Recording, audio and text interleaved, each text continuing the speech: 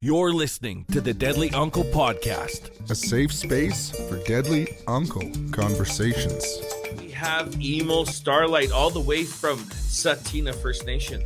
Yes, Emil has experience in the music business. He's got experience with film and video, and he was even on council back in the day. So he tells us a little bit more about that. It's going to be a wonderful show. Okay, Danit'ada says Emil Starlight. My name is Emil Starlight. My Tsuut'ina name is Danit'ada, means red feet or red foot. And I'm from the Tsuut'ina Nation. I'm from the Tsuut'ina Nation. This is what I was told. I'm from the Tsuut'ina Nation when I'm in Calgary. But when I'm with my dad's family, I'm Bush Cree from Edmonton.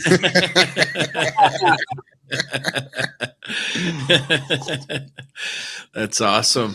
So you grew up in the in the Alberta area, in Calgary, in Mokinsis is what they say, right? Gutsist se. That's what Tsuut'ina says. Oh, yeah, man, this is beautiful. We're already learning. I love that. Yeah, it's funny because we call it the exact same thing. It just means the elbow. The elbow. Okay. Yeah, that's where the elbow river and the other elbow and the bow meet. So you're a man that's, of many talents. You've been in the art scene, and you've, it's always been a part of your life. And I just wanted to ask you what, steered you towards, that growing up as a teen. And I know that hip hop was a huge influence on you. And, you and your brother had a group for a time. So tell us a little bit about that journey and what led you there. Well, it's a long story. That's okay. We got time. Yeah, ever since I was a kid, I've always been into music, like writing songs when I was a little kid with a fake plastic guitar, and then when I was a little older, 16 to 18, I was in a band, lead singer for a band, and I was really like just always into music. I did the acting thing. I went to Toronto to the Center for Indigenous Theater, so I did acting. And it just wasn't for me. The acting thing wasn't my thing. I mean, I love to do it, but it just, it didn't stick like with my brother, who's still currently acting. But yeah, I kept coming back to music, no matter where I was in life, no matter where I was in North America. I used to live in Toronto for Center for Indigenous Theater, and I lived and did radio in Whitehorse when I lived up there. So, and it all kept coming back to music, no matter what I did. Music was a big thing for me, and I think I keep cutting out. Give me 1 second here. I think I just have to turn my mic a little bit. My noise is down. My noise gate is on just a little bit strong. But yeah, like I said, I kept coming back to music, and it's funny that the time I didn't know my brother was into hip hop. Because he was in Toronto, and I left Toronto for it was supposed to be my third year. I left Toronto to be in Whitehorse. And he started writing music, and I started writing music. And this was around 2001, 2002. And yeah, and then we just realized we're both doing hip hop. We weren't even, like, my brother and I are always really close, but this is one of those things that we never talked about. So when I left Whitehorse, I performed and recorded my first ever song. And it was called Leaving the Horse. And yeah, when they started recording me, they're like, "Oh, that's gonna be a thing." which I don't think it ever was. So thank God. So I did that, and then I went home, home heartbroken. But like, just, my brother was in Toronto doing his thing, and so I started making beats. I started making instrumentals, and my brother came home for Christmas, and that's when we realized we were both doing music, and I was like, what the hell? So then, we're just hanging out with the boys, freestyling, going out, freestyling at parties, freestyling in the car. And then we started to record, and we recorded on like old karaoke, like those old karaoke boxes where it's just 2 tape decks. And my brother, for Christmas, he got a piano. I think it was like a Korg, or Korg is kind of up there, but I think it was like a Yamaha or something from Walmart. And you were able to just play. So he bought me a drum machine for Christmas, and I played with that, and I programmed it. And then our first tracks were me literally playing. I had to teach myself how to play piano. I never knew how to play it. So I had to play our the instrumental right through for as many bars as I could. and then switch the tape, and then do the next track, the bass, switch the tape, do the horn, switch the tape, the piano. And if I messed up right at the end of a take, I'd have to scrap that whole thing right from the start. So that's how I built our tracks. And then we did 5 songs. I guess now you would call it an EP. And then we had that, and then I finally, eventually, a year later, got one of those, I think they're called an EMAC. It was like this, it just looked like an egg. It was just I remember those. Yeah. It had no fancy colors like those colored ones, the IMAX, but it was just an egg called an EMAC. And so that's what I started making our instrumentals on, our recordings, and all that. And we haven't had Curt, you were there when I still had the mattresses for a vocal booth. Yeah. That was towards the end. I'm only laughing because I've actually seen that done before. I did Project Wild in 2017, and it's a bunch of country artists that went to BC, and they did the same thing in all these rooms, as they used mattresses from the place to build their vocal booths. So that's the only reason why I'm laughing, because that's, I mean, whatever works, right? And it works. Yeah, so for sure. We had a makeshift vocal booth, and so then I kind of after that happened and stopped. At the same time, I guess I'll get into it, because there's a lot of people that go down the same path as at the time. I didn't realize that I had a problem with alcohol, and so I thought everything was all good and everything, and just drinking and partying and having a good time, and but and my brother, he quit drinking, but I kept going, and so that kind of I didn't stick with music. I was just too busy partying, and still dabbling a little bit, just being crazy and stuff like that. And then so I just kind of started working. I took all the equipment that I had, and so music wasn't a thing anymore at the time. So I got hired by my uncle to do stuff with the language program, and now it's called the Tsuut'ina House, this Tsuut'ina language house.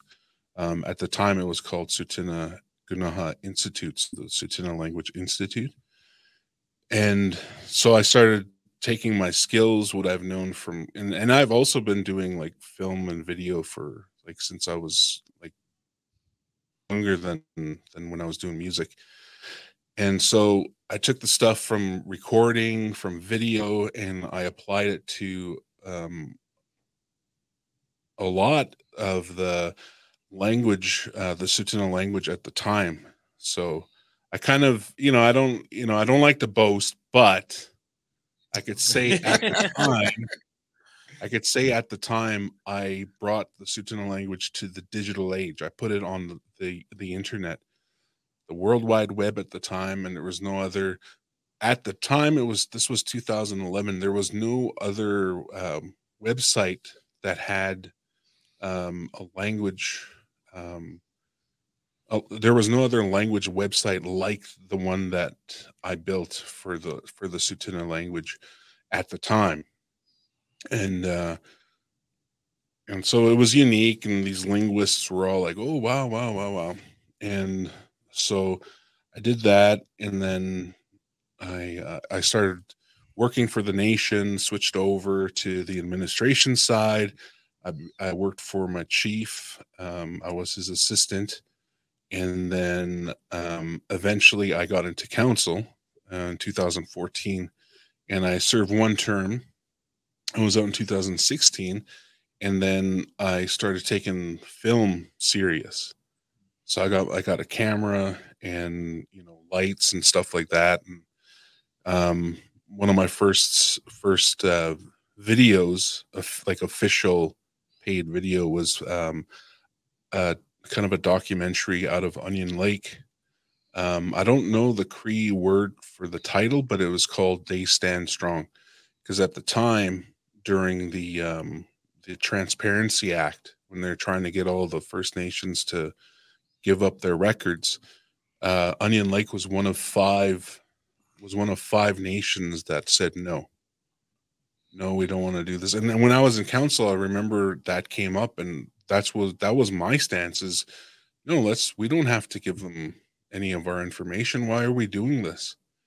Mm-hmm. So they fought. So they wanted an economic development video, and I said, I kind of, because it was going down this road of like, they're defiant against the government, and I'm like, this needs to be told. Like, you guys already have an economic development video, but this story needs to be told. So I got permission from their administrator and then their chief, and then I talked to different people, talked to the lawyer that helped them fight that, and yeah, so that was back in 2016, 17, and yeah, so it was called "They Stand Strong." I think it's on YouTube still, on their nice website page.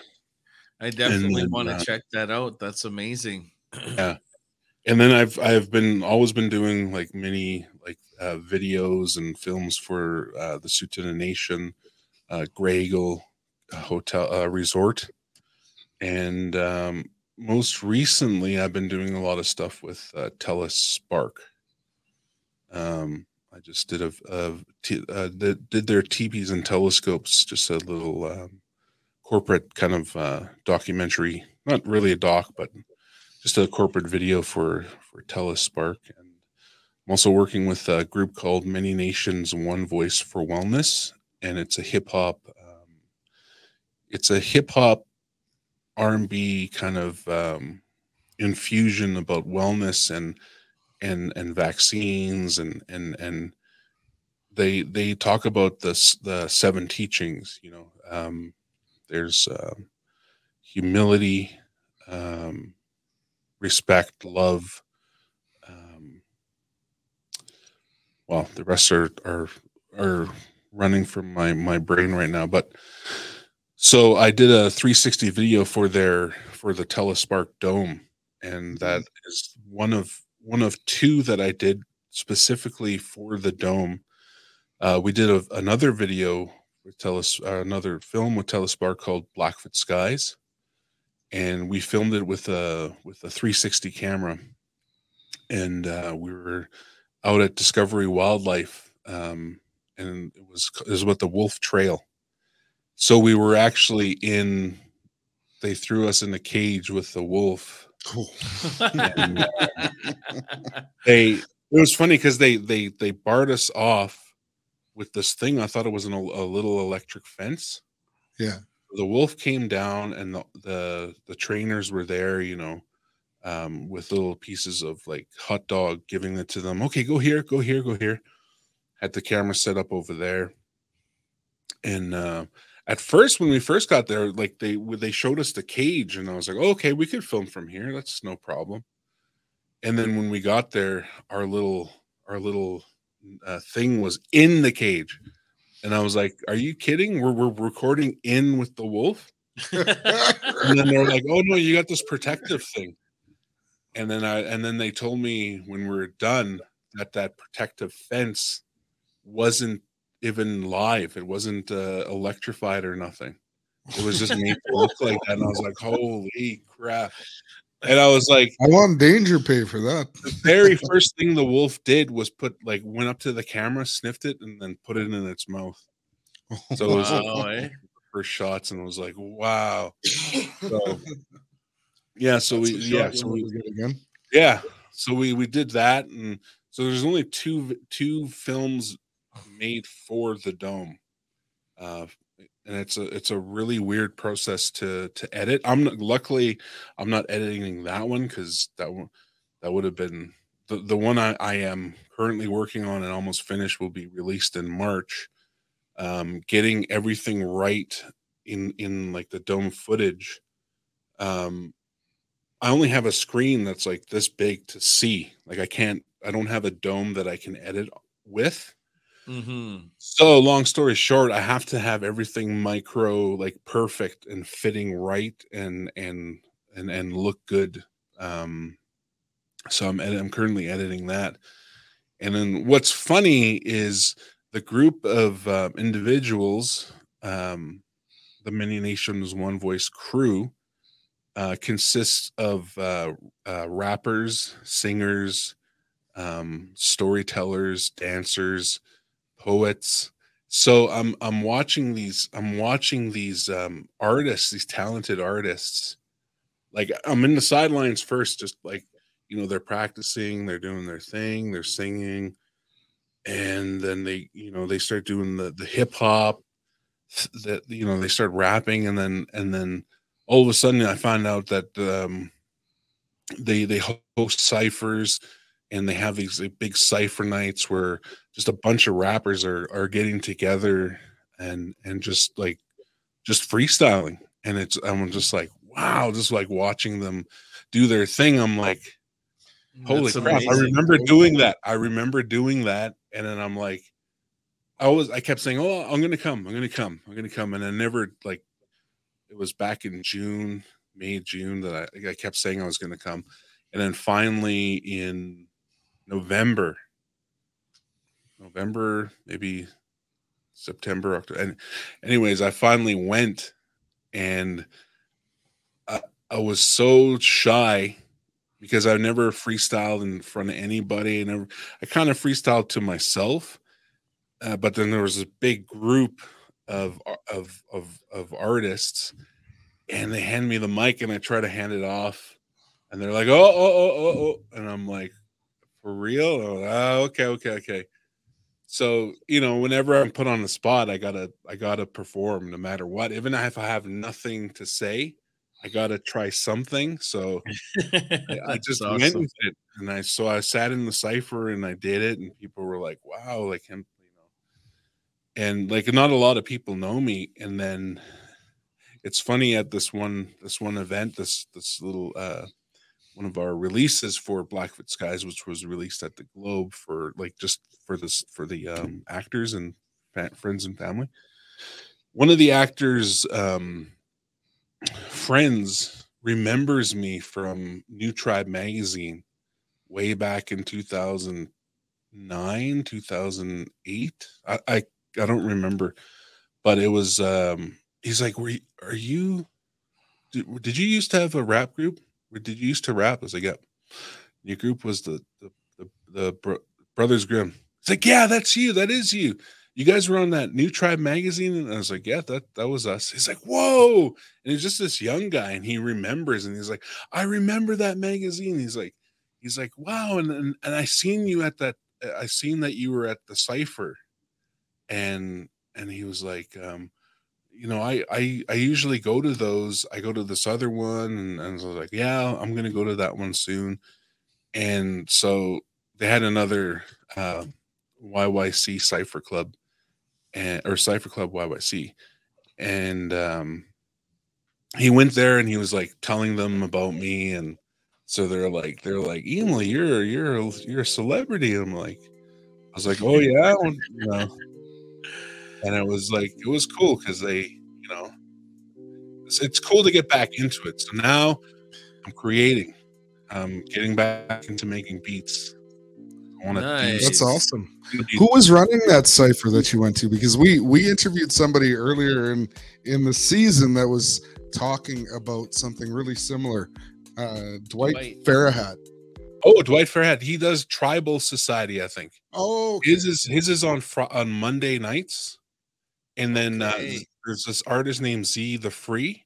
She's the I guess the president of YYC Cypher, or Cypher Club YYC. Okay. And she hosts. They have a Cypher Club every last Wednesday of the month, but this time they're switching it up, and they're going to have one tomorrow. So I'm going to go to that one, and so we'll be all over Instagram. That's awesome. Sounds like there's a lot of opportunity to get involved in that type of thing where you're at right now. Yeah, in Calgary. Yeah, it was really small back in the day. There was just my brother and I. Every once in a while, we'd have artists that grew up here but never claimed to be from Calgary. They were, rapping with other groups, saying they're from, Edmonton or somewhere else. And because Calgary wasn't, back then wasn't a hip hop place. It was Edmonton was the city of, the grimy city, Yeah. The place for hip hop in Alberta was Edmonton. Mm-hmm. There was some artists, but there wasn't as many. And my claim to fame for hip hop in Calgary is Dickens Pub. The Brothers Grimm had the first ever hip hop show at Dickens Pub, and then after that, there was a whole bunch of artists. Even D12, Eminem's D12 performed there. A bunch of other artists performed there, and now it's like a venue for they have a lot of hip hop there, and that was like my claim to fame. I was like, yeah, first ever hip hop at Dickens Pub. It's awesome.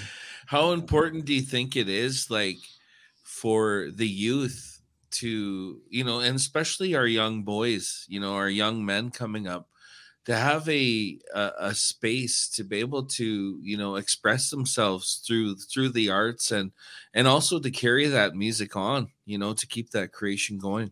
Mm-hmm. Well, of course, it's very important because self-expression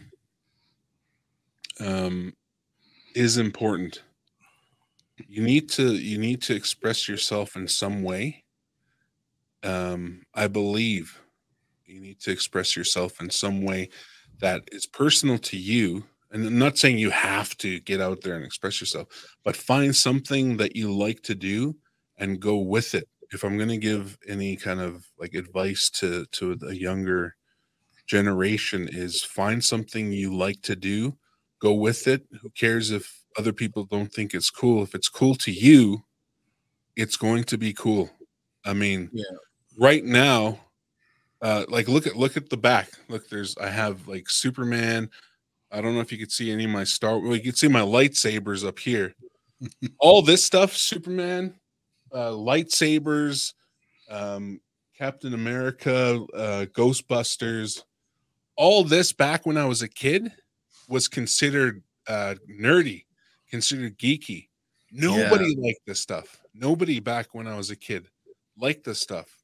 But now everybody loves it. There's Comic-Cons are packed. People love them and people know them. And it's like, oh, I know Iron Man. Oh, I know Thor. And it's just like, if you find something you're passionate about, stick with it, no matter what. Don't care what other people think. Care about what you think, and just like go with it, because expression is really good medicine, you know. Yeah. No, I totally. I got two things going in my head right now from all of that you just said. Sorry. Express Yourself by NWA is rolling in the back of my head right now. And then when you were talking about lightsabers and stuff, it reminded me of Dean, your brother. He used to have this Millennium Falcon when we were kids. Oh. You know, he got every toy. I never got anything. Me neither. Yeah. That was my cousin Derek. You guys probably know Derek Starlight. He had all the he had all the Star Wars toys, all the He-Man toys. Like, sounds like Dean. Yeah. Going to his place with your the few figures you have, and getting to play with his stuff is like, and he's such a creative guy. Playing toys with him, he would create the stories, so you would be right in there. And it was like, he is so good at telling stories that you just get right into it, and it's just like, it's reliving the movies, and it's just like, yeah, I used to love that. So at these cypers that you go to, do you see a lot of sobriety at these things? Yeah, well, the one, I've just gone to one. I haven't been to any other one. But yeah, the last one, we were at a cafe just in South Calgary. I can't remember the name of the cafe, and there was a like 11-year-old girl with her dad, and her dad was just kind of hanging out, and she was part of the cipher. Oh, that's so sweet. that was really hard, because, you know, leaning on curse words, using curse words as a crutch, it's easy to do. But when I seen that kid there, and my older brain, I'm like, I can't say, I can't curse, I can't do that, because there's a kid here. So that was a good challenge for me, because it challenged me not to lean on curse words. It challenged me to think, what am I going to say? What am I going to say? And then, like, specifically say, and try to rhyme what I mean to say without using curse words. The reason why I say this is because, like, a few weeks back, during the holiday season, I sat down. Remember, we used to have Alberta House at Amp Camp there, where we all got together, but there was a lot of alcohol and a lot of drugs and a lot of stuff there that we were used to, growing up. But, a few weeks back here, I'm sitting with these younger kids, in the same type of situation, but without alcohol or drugs. And these kids are like 17, 18 years old, playing music without any sort of substance. And I just think it's so awesome to see this new generation and what's to come, because our relationship to music as Indigenous people is it's healing to us. So isn't that amazing? That's why I asked you that question. Isn't it cool to see the sobriety that we didn't really see? Like a lot of those hip hop ciphers that we had back in the day, there was a lot of drugs and alcohol in the room. Yeah. So sorry, that's the only way I would perform. That kind of leads me into my next question for you, Emil. It's been floating around in my head, because I also drank a lot and performed a lot like that, and I don't drink anymore. So going back to this cipher, does it trigger you at all? Because you did say earlier that was a big part of what you did in hip hop was drinking, right? So does that bring back anything to you? Like the first few times when I was playing, when I was sober, it was tough, like I had to readjust my mindset. And is that something that you're kind of in the process of doing now that you're creating again, right? Right now, where it is right now, no, it wasn't triggering. But there was a couple of shows my brother and I did for some friends. there was one show we did, I think it was 2010 or 11, and we performed our old songs, and it was like, everybody was drinking, and it was just like, Yeah. it was weird. We could still perform, our songs, but it was kind of like, okay, we're both sober, and it was a little uncomfortable. It was Yeah. actually, yeah, Kurt, you were there. I asked you if you had hair gel. My hair was a little rough. And it was at Mount Royal. No, was it at? Oh yeah. Okay. Well, yeah, I think it was Mount Royal or somewhere. And but yeah, that was weird. And then we did Dresus's Red Winter release. We did 2 shows with Dresus. And oh no, one for Cowboy Smith, and then a couple like a year later with Dresus. And those ones weren't as bad. Everybody was, everybody that we used to party and drink with was there, but we weren't partying or drinking. But it was just like, it was like, I had no need to drink or anything like that when we did those performances, because it was just like, well, I gotta say, I got a strong foundation because I stopped drinking for my wife. A lot of people say they stop drinking for themselves. I can say that, but that won't be honest. In all honesty, I stopped drinking. My wife was already 20 years sober, and when I first met her, it was my brother's and I's very first show in Edmonton, performing in Edmonton at this place called the Fox. And we were asked to come out, and I was still drinking back then. My brother wasn't. And I met my wife, and I was at the bar, and if I first seen her, she was DJing. And when I sat down, I first seen her on stage, I was like, holy crap, wow. And like, I was blown away, like from when I seen her. And then we both ended up at the bar at one point. She was getting a Red Bull, and I was getting a beer. And the bartender was ignoring her. And then I was like, hey, she was here first. And then she's like, oh, I'm sorry. So she went and asked her order, and I said, I'll pay for it. And then so I paid for a drink. And then I was like, and I never get the courage to talk to women. I've never had that ability sober. So then I had a couple just to calm the nerves, but I wasn't inebriated.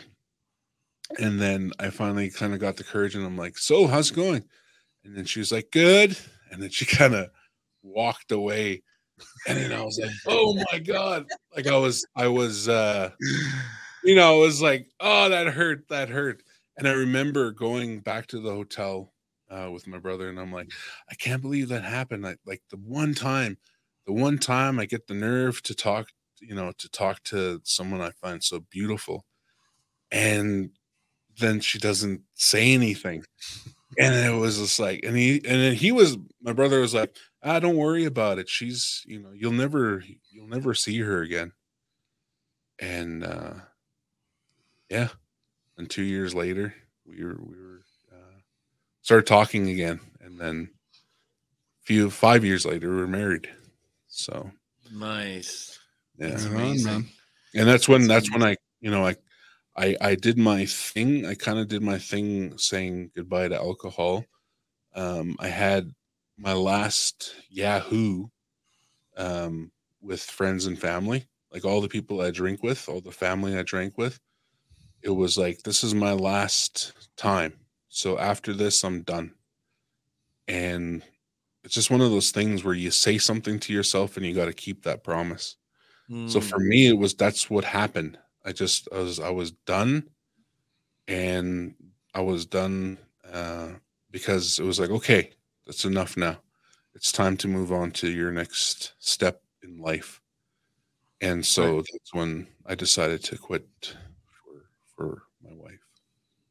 That's amazing. I did that same thing, but little less, I did it with cigarettes, but I said, once it gets up to $9.25, I'm not spending that kind of money. My dad did that back when it went to $2.50 a pack. He's a lot cheaper than you. So my partner at the time, we both smoked, and the smokes went up. And I said, I'm not going to buy one. And she said, well, I'm not going to buy any. So we kind of challenged each other at the same time. But yeah, it was the same thing. I just said it to myself. I said, no, I'm not going to do it. And that's kind of how it worked out for me too, as well. Yeah. Yeah. Yeah. No, it's, with music, I couldn't have both, I couldn't have alcohol and music together. It wasn't working. There was too many times where I almost died, too many parties, like bad things happening to women at parties, and you being there, like our names being there, that kind of stuff. And I just had to shut her down. I just knew it wasn't for me, and I had this feeling like I don't have another shot, I feel like if I fell off, I would probably die. Like, no joke. Like, I think that my life would be a lot shorter than it would be. Or I'd be dead right now for sure if I kept on the way I was, like in my 20s, 100%. And so I had to make that choice, between your true love and the beast, for sure. Yeah. Yeah, so true. Yeah. So, but it's, I love drinking. I just don't do it anymore. Oh, that's true. That's true, right? Yeah. Yeah, me too. Like, not every time was horrible, but definitely the times that, like me getting stabbed, almost crashing, falling off a bridge with my bro Craig First Rider, like just so many different things where I almost Getting home and not remembering how your car got home. Yeah, me and this guy doing 150 down on a road where there's cars on both sides. We spun 3 times in my Camaro, bro. We didn't hit either side of the we just looked at each other. We were facing the other side of the road, and we just laughed. And I was totally drunk driving at the time. Like, wow. Yeah. Big lessons. Nobody likes to talk about that, but yeah, that it was a different time though, right? Like, we grew up, our dads drank and drove. Like, both our dads. I know they did, because I know both our dads. Yeah. And I mean, that was just kind of the way it was, like, and it wasn't like you were planning on doing it or whatever. It just happened, right? Like, yeah. And it was the same thing with me. Like, at the time I was on the road with Dallas, and just some bad stuff happened when we were at a party, and we got a call from a detective, and then, like, after that, it was like, yeah, I'm done, like, I'm done.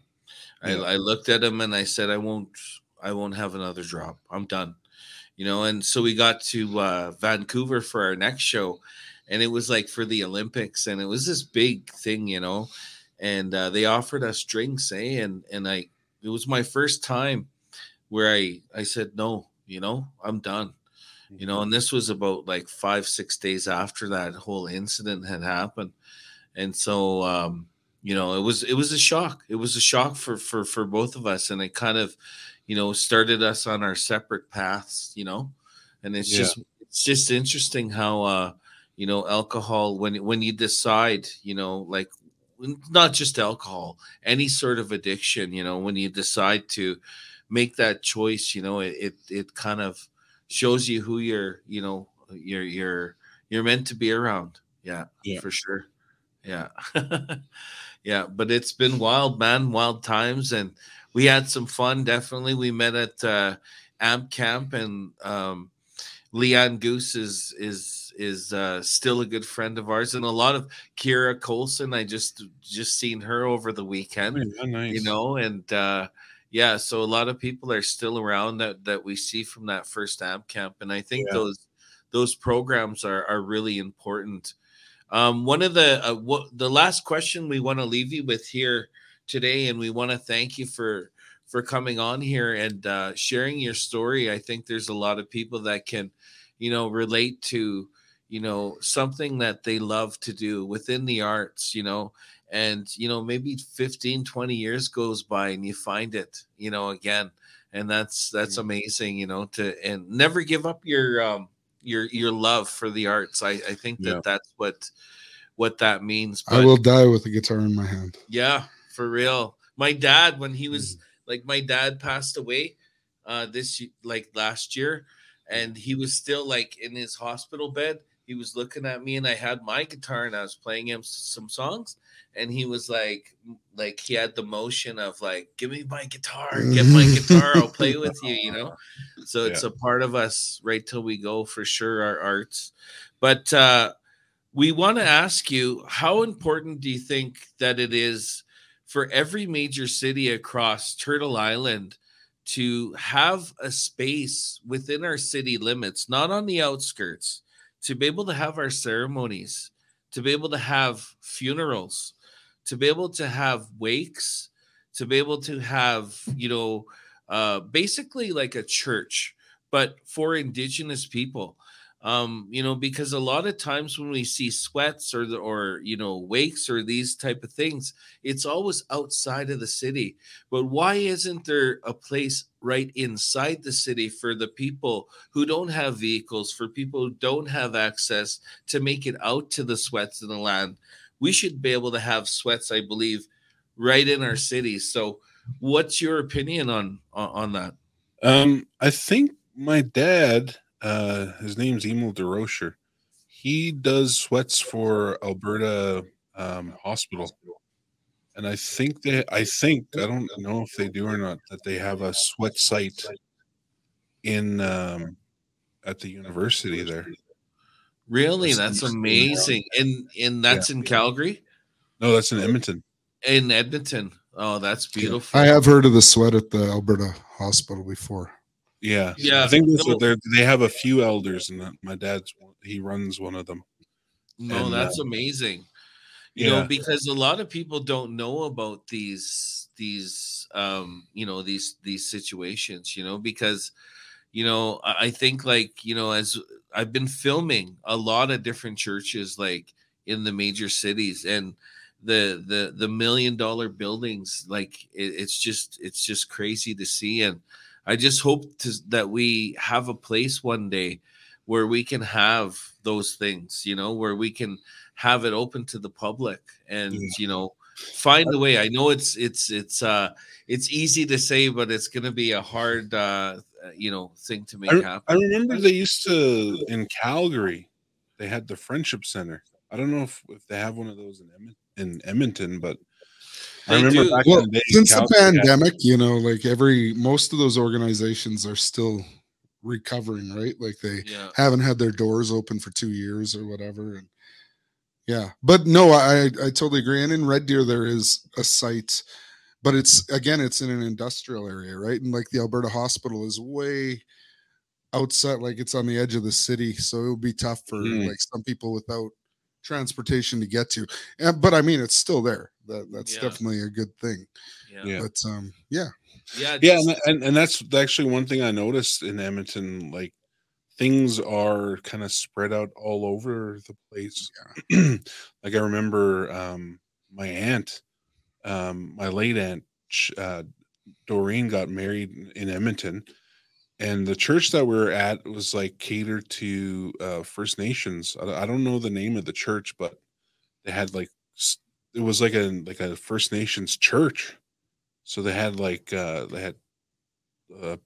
even, I think, I'm not sure if I remember, but I think even the stained glass was like First Nations style, and their cross was like made with like sweetgrass and sage, and I can't remember where it exactly was, but there was a place like that. There was a church like that that we went to for her wedding, and actually, and yeah, her wake as well, or after the funeral. But yeah, it seems like it's kind of spread out, and it's like. There should be places, and that's one of the things I want to say about that was I remember before Enoch took over their hotel, my wife and I smudged in there and we almost got kicked out. This is when it was a Hilton, and we were like we're like, what do you mean? Like, well, they said they smelled something. I was like, yeah, we were smudging. It was the morning, and we smudge every morning. I was like, isn't this a First Nations hotel? Like, you guys don't know this?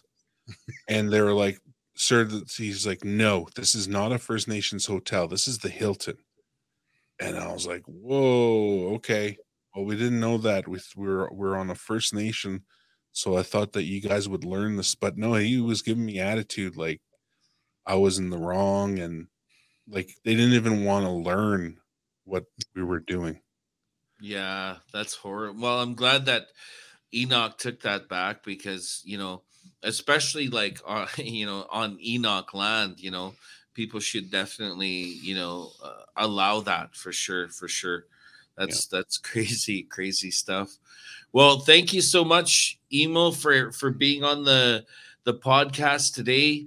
You're definitely one of the deadly uncles. And we'll be sending you one of these, or I'll come down and I'll hand deliver this to you. But it's called the Deadly Uncle Podcast, and so thank you so much for being on today. And you've been a good friend of mine, and that's kind of what this is just to shine the light on our Indigenous men, because there's a lack of programming, and we can't really put the pressure on our women to create those spaces. I think it's important for us as Indigenous men to create those spaces for each other. So thank you so much for being on, brother.